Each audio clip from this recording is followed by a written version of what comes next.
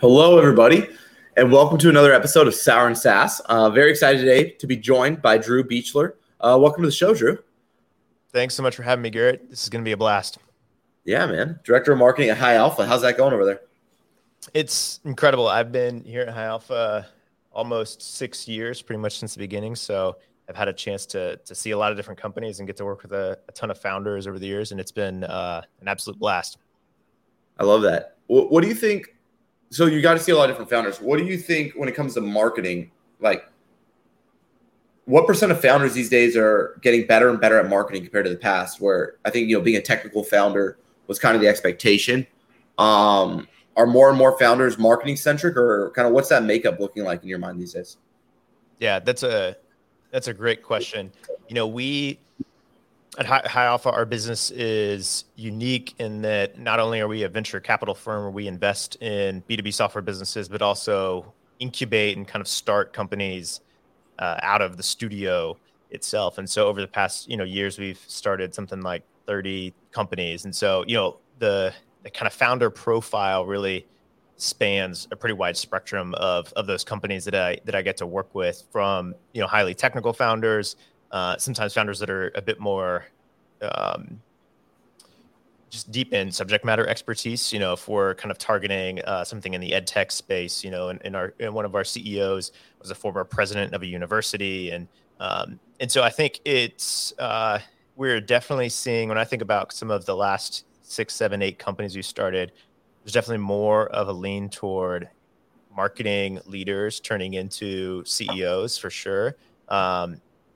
And at least kind of just having a good understanding of like the importance of marketing in the business. But I think for any founder, you always got to kind of think about what are my strengths in general, and then how do I round out the team around me with kind of building up some of that expertise. And I think that marketing coming to the table, whether it's in the founder's background or finding a co-founder on the marketing side or an early hire on the marketing side, I'm definitely seeing more and more companies lean into that earlier on than I'd say we've seen in the past, whether it is the founder themselves or, within the first 2, 3, 4 hires, they're adding that expertise into the team really early on. And I think I think so far we're seeing it pay out big dividends and really helping the company kind of grow bigger, faster, and build kind of a more meaningful brand kind of in the early days. It really, really helps them out. No, and I mean, there's also like the brand on Twitter, and then there's the brand in your customers' eyes, which I always find is very ironic about the VC and like marketing founder world, right? Like you have these really like popular founders, but they have no market share. Like think Basecamp, like no one actually cares about their product, but they're somehow relevant on Twitter. So not that anyone ever actually says that, but it's kind of true, right? So when you think about this go-to-market reality in your organizations, what does the capital allocation mix look like in your mind? Like what percent of the most successful SaaS companies, like the most successful SaaS companies coming out of High Alpha, what percent of revenue are they spending on sales and marketing? Yeah, that's a great question. I think the answer, it depends, is never a good answer, but it really does depend. It does depend around what industry they're in, how established the market is as well. Are we selling something that like already exists and we're just trying to kind of capture market share? Are we trying to convince the market that this should exist? And it's a lot of educational side of things. I think a lot of that kind of depends, but I think, in the early days, you should think about like probably whatever you're spending, it's too little, I would say, and think about someone once recently kind of was talking about a like 3x kind of CAC and what you should be willing to kind of spend, and kind of thinking about like your LTV of a company. And in the early days, you're probably spending way too little on those companies on the acquisition cost. And mainly it's just because the value of getting in those customers early on is just incredible, because you need the best learning. We always say the best learning always happens with customers. And so you need customers in the business in order to be able to learn, or even making a product people want, and how do we make the right product and the best product. And so it can't be overstated, that importance of just getting early customers in the door. And I think for the most part, a lot of companies are probably underinvesting in that area, to be honest. We also tend to be a firm that's a pretty sales and marketing heavy organization as a whole anyway. Yeah. You have a lot of marketing and sales and go-to-market full-time headcount on the High Alpha team. And that is definitely where like our expertise lies. So take that with a grain of salt, I guess, as well. Yeah, no, and I get that. I think, I hear it's numbers like 30%, 40% of budget. Would you say that's a high number, 30% or 40%? I think that's probably accurate. No, I think that's probably accurate. That's the thing about like headcount wise too, like around 10 to 20% of like your headcount being in marketing, even as well. So by the time, and usually within the first 5 employees is when I try to kind of encourage companies to make that full-time hire, and then kind of keep that 10 to 15% of like your organization in the marketing org through Series A, Series B, kind of if you're going the venture-backed route. Yeah. So explain this to me. VC invests in companies, oftentimes pre-revenue with no initial goal of EBITDA, which I'm totally okay with. Like I'm not one of those like, we need profit. I think the people who think they need profit are sometimes funny because in the pursuit of profit, you can rarely have a vision for more profit because it's based on cutting costs, not value creation, right? But we go to marketing, right? So let's put this into marketing. So you're a VC firm and you get a startup, you invest in them and you give them all this money and you want big market share. You want to get to $1 billion valuation, right? Like that's kind of the game we're playing. Why is their media mix so darn backwards? And here's what I mean by that. Why is everything about customer acquisition not market share, despite them saying in their vision they want market share, yet their whole entire business model is 90% direct response, 10% brand building, yet so they're like, their actual capital funding of their vision is completely disconnected from said vision, and no one in the world is calling any VC firm on it or SaaS startup on it. And it makes no sense. I spend over $1 million of my own money a year on research and development. I can guarantee you brand building is more impactful than direct response for market share. And so around those lines, why is that not translating? Oh yeah, you're preaching to the choir here. I couldn't agree more. I think to your point, brand is so important. I think that they go hand in hand too, brand and demand. And the tough part that I think we try to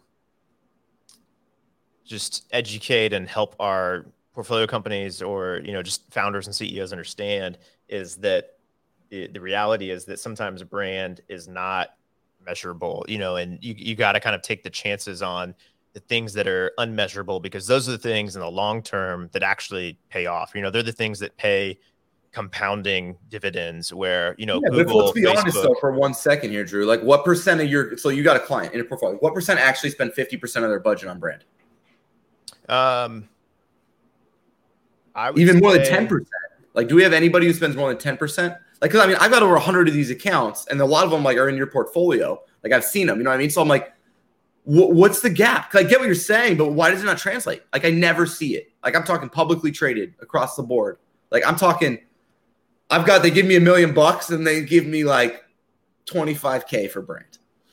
Oh yeah. I think the way maybe you're thinking about how people are spending on brand might be different too. Like I would say like the spend is a lot more on brand on headcount and kind of like the experiential side of things, and that's where like I try to lean in a lot more too, is that like the quicker you can hire, like I'm a huge fan of, if you look at our team, we have 7 full-time designers at a venture capital firm with an employee base of 40 people, and we are definitely like a design-led organization. And I look at a lot of, SaaS companies and they might have a product or UI designer, but there's not a brand designer in sight, or, they outsource a lot of it. And that's like one thing, just like a small kind of very tactical thing, but looking at companies and saying, how do you think about design with a capital D and kind of intentionality? And it's things like that that kind of then trickle down into like, what I guess what I'm saying is brand awareness.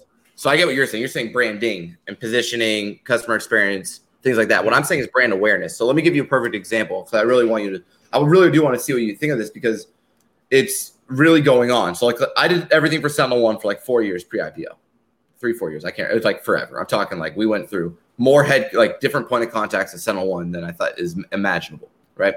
And we get the whole time though they want to beat CrowdStrike. Okay, you ever fly into SF? Yes. Yep. Do you ever see CrowdStrike all over the airport, everywhere you look? And it's been a while since I've been to SFO, but yes, the brand awareness and billboards along the 101 in SFO. Oh yeah, you can tell who is thinking about it and spending money on it for sure. Now the hard part is though, right? Is that so? Then you go to these organizations, they say they want to beat CrowdStrike, and then you pitch a big connected TV campaign. You pitch a big brand campaign. You pitch that stuff, and then the immediate question is, well, how many customers are we going to get? And we both know you're not going to get a bunch of customers from a CTV directly. You're going to get them indirectly. They're going to come through direct. They're going to end up on your pipeline, but it's going to be over an extended period of time, and it's not going to be evaluated on an LTV CAC ratio like your Google Ads, your G2, your Capterra, your Software Advice, and the rest of your campaigns. So is there anything you can think of as a VC firm from your perspective and as a marketer that we could communicate as directive, or that your portfolio companies could, so that we get to where we're 50% direct response and 50% brand awareness? Because I would love to see that advertising mix, but I would say I literally can never ever get that approved. Yeah, that's this is good. I'm kind of tracking what you're saying more now.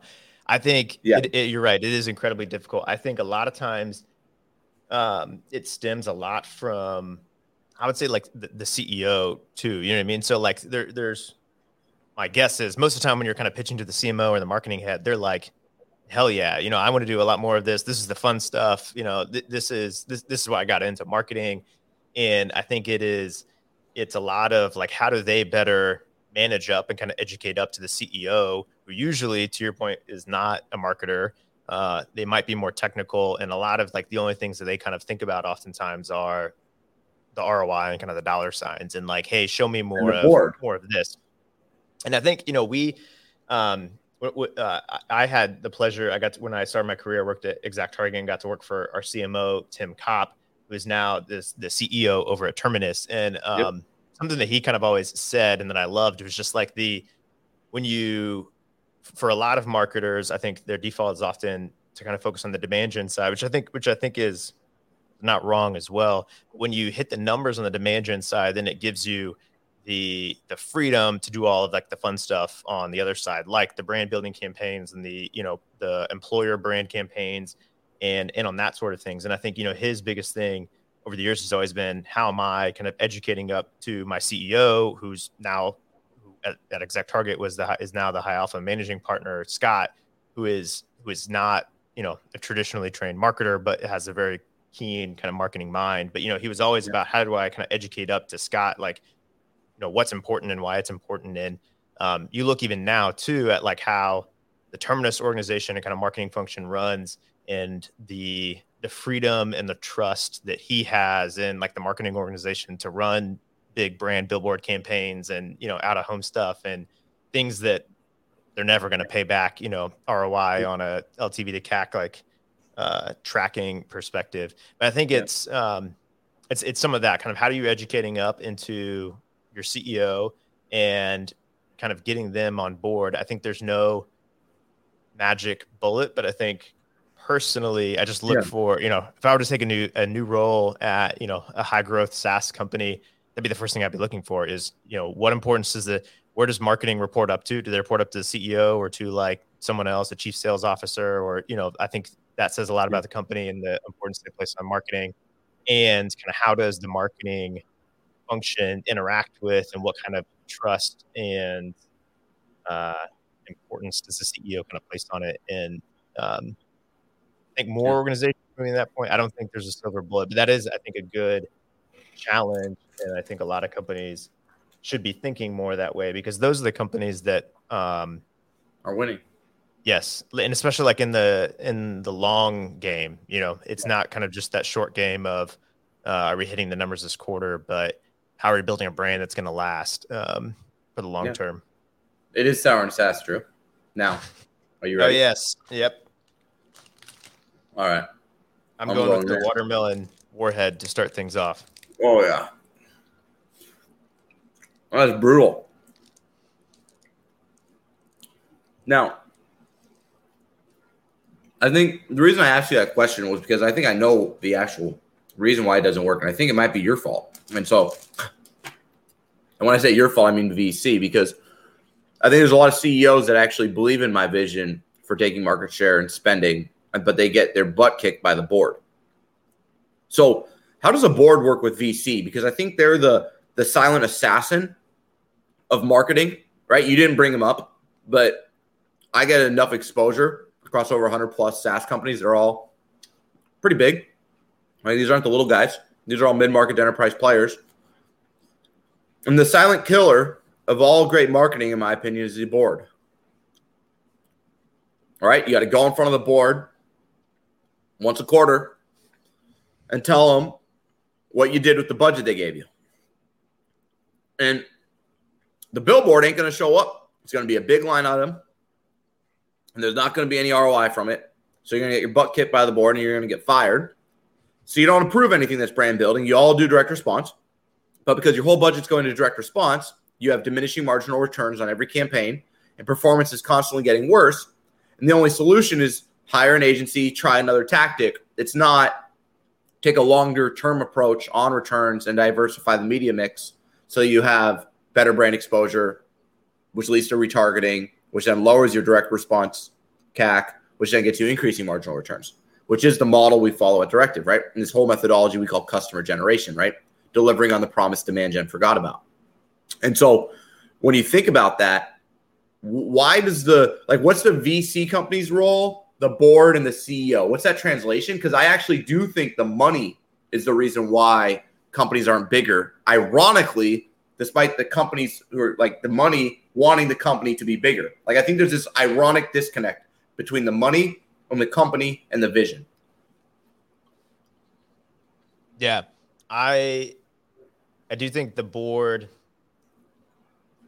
is where the accountability comes up on like the spend for sure. But I do think it's kind of funny though. I think I don't know if it's just people are afraid that that's what they think the board is always going to think too. But like, you'd be surprised at like the things that, like, man, if you pulled off a really awesome out of home campaign and like, hey, check out how we're portraying the company and things like that, and throw that up on a few slides in like the board meeting, like you'd be surprised at how many board members are like, wow, that is awesome. And what I think it's this balance of like showcasing how the company, showcasing what you're doing with the company to make it kind of look much bigger than you are and kind of more established, and the effectiveness of the brand. And I think the onus too is on the marketing team, being a marketer and also kind of seeing on the venture side of things, on educating them on why it's important. And I think that a lot of people just don't go through the effort to try to do that, because it is easier to just come back with the waterfall metrics of here's how much we spent and here's how much came out the other end, and if we hit the number or not for the quarter. And I think they just kind of take the easy route rather than kind of fighting for how do I educate the board members that, yeah, for the most part, none of them are marketers, or they can be more finance backgrounds or legal backgrounds, or they're just venture investors. I think too, it can be oftentimes hard to find, which is why I think High Alpha has been really lucky. It can be really hard to find investors and board members that have what I would call like an operator's background. And they are investors at heart. And from, that's kind of their main role. And I think where High Alpha plays a unique role in the ecosystem is that everybody on the team is an operator by trade, but then also still today in our day jobs, I'm still working with all of our companies on the studio side, helping name the company and brand the company, build their first website, write their first marketing website, copy and headlines. And, I'm still in it day to day, and the same with kind of our 4 partners. And so all 4 of them were CEOs at one point. They've all founded multiple companies. And so I think my advice would be to find yourself a board member, an advisor who is an operator at heart. They aren't just in it for the financial return. and aren't just kind of a career investor, but are, truly an operator, and they're going to have a different viewpoint on it. And I think you'll be able to convince them of that without kind of as many of the hard numbers. I love that, Drew. I say all of that knowing that it's difficult. So yeah, because or else we'd see it more often, right? And it's ironic that the ones that are doing the best are the ones doing it, yet other people can't. And so it's like this weird thing I found. Now, let's talk about your number one strategy, right? So you get a new startup, they're part of the high alpha portfolio, and you have $500,000. Break down for me how you spend $500K on a new startup in your mind. Yeah. That's a great question. Specifically, are you thinking I have $500K to spend on marketing, sales, go-to-market, or $500K in the business as a whole? Nah, just marketing. So you got $500K for marketing, and you have to spend it over first half of the year. You got 6 months, $500K, and that's your kind of foundational period before they expecting you to move into a quarterly model with OKRs and returns. Yeah. I think back to like the brand side of things in the early days, you have a very small window to make kind of good, big first impressions. And so I put a lot of money. I'm a big fan of like just forcing functions. So with all of our new companies, I like to do like a bigger launch event or campaign around like the company launch itself. And so like in my put quite a bit of it, $50K toward this like launch campaign of the company. I think, yes, launching a brand new startup that pretty much has no customers and no product yet is not newsworthy. But I think if you make a big deal out of it, then other people will think it's a big deal. So that's where like I always kind of encourage people that this is something that you can kind of say is newsworthy. So put a lot of money toward kind of a big launch campaign, get in front of your customers and the people you want to be your customers, like in person. Nowadays events are coming back. We're doing a little more field dinners and events and marketing events. But I think, especially in enterprise SaaS, the events being in person with people is incredibly important. And I would say a lot of our, back in the pre-COVID days, 40% to 50% sometimes of like a marketing budget would go toward events and conferences and field marketing. And I would kind of probably put the same amount there and kind of probably split the rest. It depends on the business. And are we a self-service sign-up business or like enterprise software in terms of where I put the money on the advertising spend side of things? But I like to put a lot into brand SEO and hiring an agency early on and starting to kind of put a lot of work into content. How do we build a content machine or content strategy that is going to be differentiated? Build an audience first. Content. Let's talk about content there, Drew, just for a millisecond. I want to hear maybe you got a different perspective because I know you did great stuff at Lessonly, but I think there's some companies like Lessonly that are made for it. You got an LMS, bro. It's like content's made for it, right? And there's others that are hard, right? And so what I mean by that is, okay, so I started Directive. I ranked as number one for SEO agency. I'm all in on content. I obviously do 2 of these live shows a week. I think we have some pretty differentiated, pretty awesome content here. Simultaneously, this is not what pays the bills. Like, this content does not drive revenue, and it's not easy for me to fund, right? So I am a capital allocator at heart. And what I mean by that is, like, I look at something and I say, could I put another 100K into it? Could I put $1 million into it? Could I put 500K into it? Like, does it have that kind of reach? And one of my issues with content is if I put 500K into content, I'm very codependent on discovery, and content's very hard to monetize when you have a high AOV. And what I mean by that is when you serve a specific persona, your content can resonate, but then you need to have pricing that creates easy access. So like a perfect example in SaaS, Profitwell, very niche market where they can have very focused content. But the part no one says around why Profitwell strategy works is because they have a free product. So there's a connection between their content strategy and activation that you can get in a Lessonly, that you can get in a Profitwell, that you can't get with 130K average order value and an enterprise sales process, let's say like a Workday, right? So how does Workday monetize content. So like your mind, do you think content works for everyone in the same sense? Or do you think we have to create more like defined use cases for content for SaaS? And this is coming from a guy who sells SEO and content for SaaS, but just being actually real about it, if that makes sense. Yeah, no, I think the strategy is definitely different, but I think at the end of the day, the content in some way too is also it's a brand play, and so that's where I think is how are you thinking about the goal? I was saying through the lens of acquisition, content. And you're saying content more generically, right?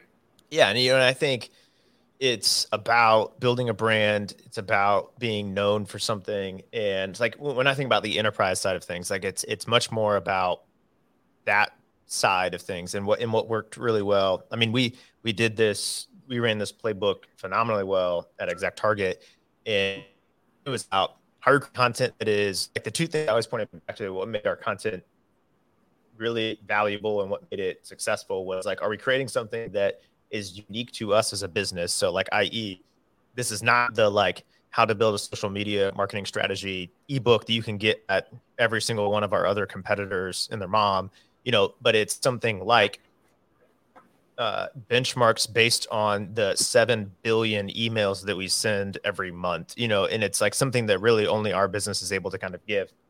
And then what's something that's inherently valuable? So unique to your business and then inherently valuable. So when you think about a lot of the research reports we did at ExactTarget was like the one thing that kind of really shone in this area, but it was, how do you create something that actually helps them at their job? Because at the end of the day, I tell people this too often. It's like, I can't remember who originally said it. Like, you're selling promotions. You know what I mean? Like, why is somebody going to buy your software? It's because they want a promotion. They don't, it's how are you making them look good? And so kind of you think about what is in our content, what can we create, what kind of value can we provide to people at the end of the day that helps them get closer to that? And so to keep on the example, at ExactTarget, we would do these benchmarking reports and these state of marketing reports that I think they're now on like the 8th year still running. And, wow. One of the biggest things was we'd have, competitors using this even of like specifically spend data. Everybody would print this thing off and bring it to their boss and be like, hey, look, this is how much, people are spending 50% of their budget on XYZ. Why am I only getting, Yeah. And, who do you think they're going to come to when they go to buy a new email service provider? Like you're right. It's not the direct response kind of stuff, but it's just how do you be helpful and like useful to your audience? And that's when, again, back to the do things that don't scale, the do things that you can't measure. Like those are the things that at the end of the day, like truly make your brand great, versus just barely making it. So that's when I think about I would say it's like that jobs to be done methodology, right? Like what jobs does my ideal customer have to get done? And then how can my content help them get those jobs done, right? Exactly. And I think to your point, when there's a free product in a direct response way to like generate content, especially on the SEO side of how are we getting traffic in of people that care about this very specific product and routing them in the right way to the sign up flow, making sure that they're getting value out of it immediately. I think that is a different motion and also highly valuable. But I just kind of think of those as your demand content, if you will, and your kind of brand content. And even sometimes with our organizations, kind of think of them as two different people, even to be responsible for that, how they're kind of thinking about it. I love that. Now we have one last sour candy. Are you ready? Yes. Oh man, I'm going for the toxic waste. Do it. Oh yeah.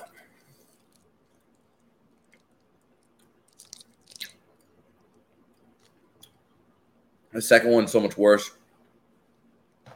So my final question for you is more of a future casting question that I'm actually curious. I think you have a lot more insight than I get access to. Do you think free trials will be more prevalent or less prevalent in 2023? That's a great question. Thanks, man. I'm on a roll. This is good. I love the feedback. Yeah. I'm a big fan of OpenView Venture Partners based out in Boston. They have built an entire brand around product-led growth, and Blake Bartlett over there is incredibly smart in this topic. And I do think that we're seeing it move in that way. A lot of the data and studies that they show is just the efficiency that happens kind of, especially after you hit like a certain turning point, like to go from these businesses that are product-led growth, free trial, kind of self-service models, to go from zero to say to the first million takes, I can't remember the data, but it takes twice as long as an enterprise SaaS business. It's request a demo kind of flow. But to go from that, like once you get into the higher scaling side of things, so go from 10 million to 100 million, it takes like 3 times faster if you're a PLG business, and more efficient. And so that's where like I think because of that, you're going to see more and more companies go in that route. I think it's going to continue to grow. Will it become the norm? I don't know. So I'm seeing less of it, right? I think my note is I'm seeing less trial actually than I used to, and more hesitancy, because I think, frankly, people's products aren't as good as they act, for being really honest. It's 10 times harder. Your product has to be that much better, right? Because you have to you don't have an AE to objection handle and explain and do this whole thing, right? And then you have these other people that are doing this concierge onboarding, right? The superhumans, the mighties, that other approach. I think that is like, so that's like being CS led, right? You have CS led, you have kind of this product led, and then you have this sales led. I think they all have their things, right? Like you said, product led is great when it comes to your CAC because you have such a low initial acquisition cost, and you focus on activation more than acquisition. And so you get economies of scale down funnel, right? Conversely, on the demo side, it's like you have to focus on that initial cost per demo, which is a little bit of acquisition and a little bit of intro call to AE balancing. I'm just curious, I guess, if we look towards tomorrow, if we think trials are going to be more often. I feel like, and part of me wants to say yes, but part of me is like a skeptic because I know products will still suck. You know what I mean? Like it's that like many of the products I see today with our clients, they have a great product, but they don't. It's still we still live in this very custom software world where a lot of the CTOs and the engineers come from this custom software background instead of like scaled software. Does that make sense? And I think that's why this product-led growth doesn't apply. A lot of people's product is still built on this like we'll customize it to you type thing. Does that make sense? Mm-hmm. It's still very manual. I think, yeah, going that route, it is the harder route. You know what I mean? Because then you have to actually build an amazing product and that sells itself, which is much harder than, in my opinion, selling a product. You know what I mean?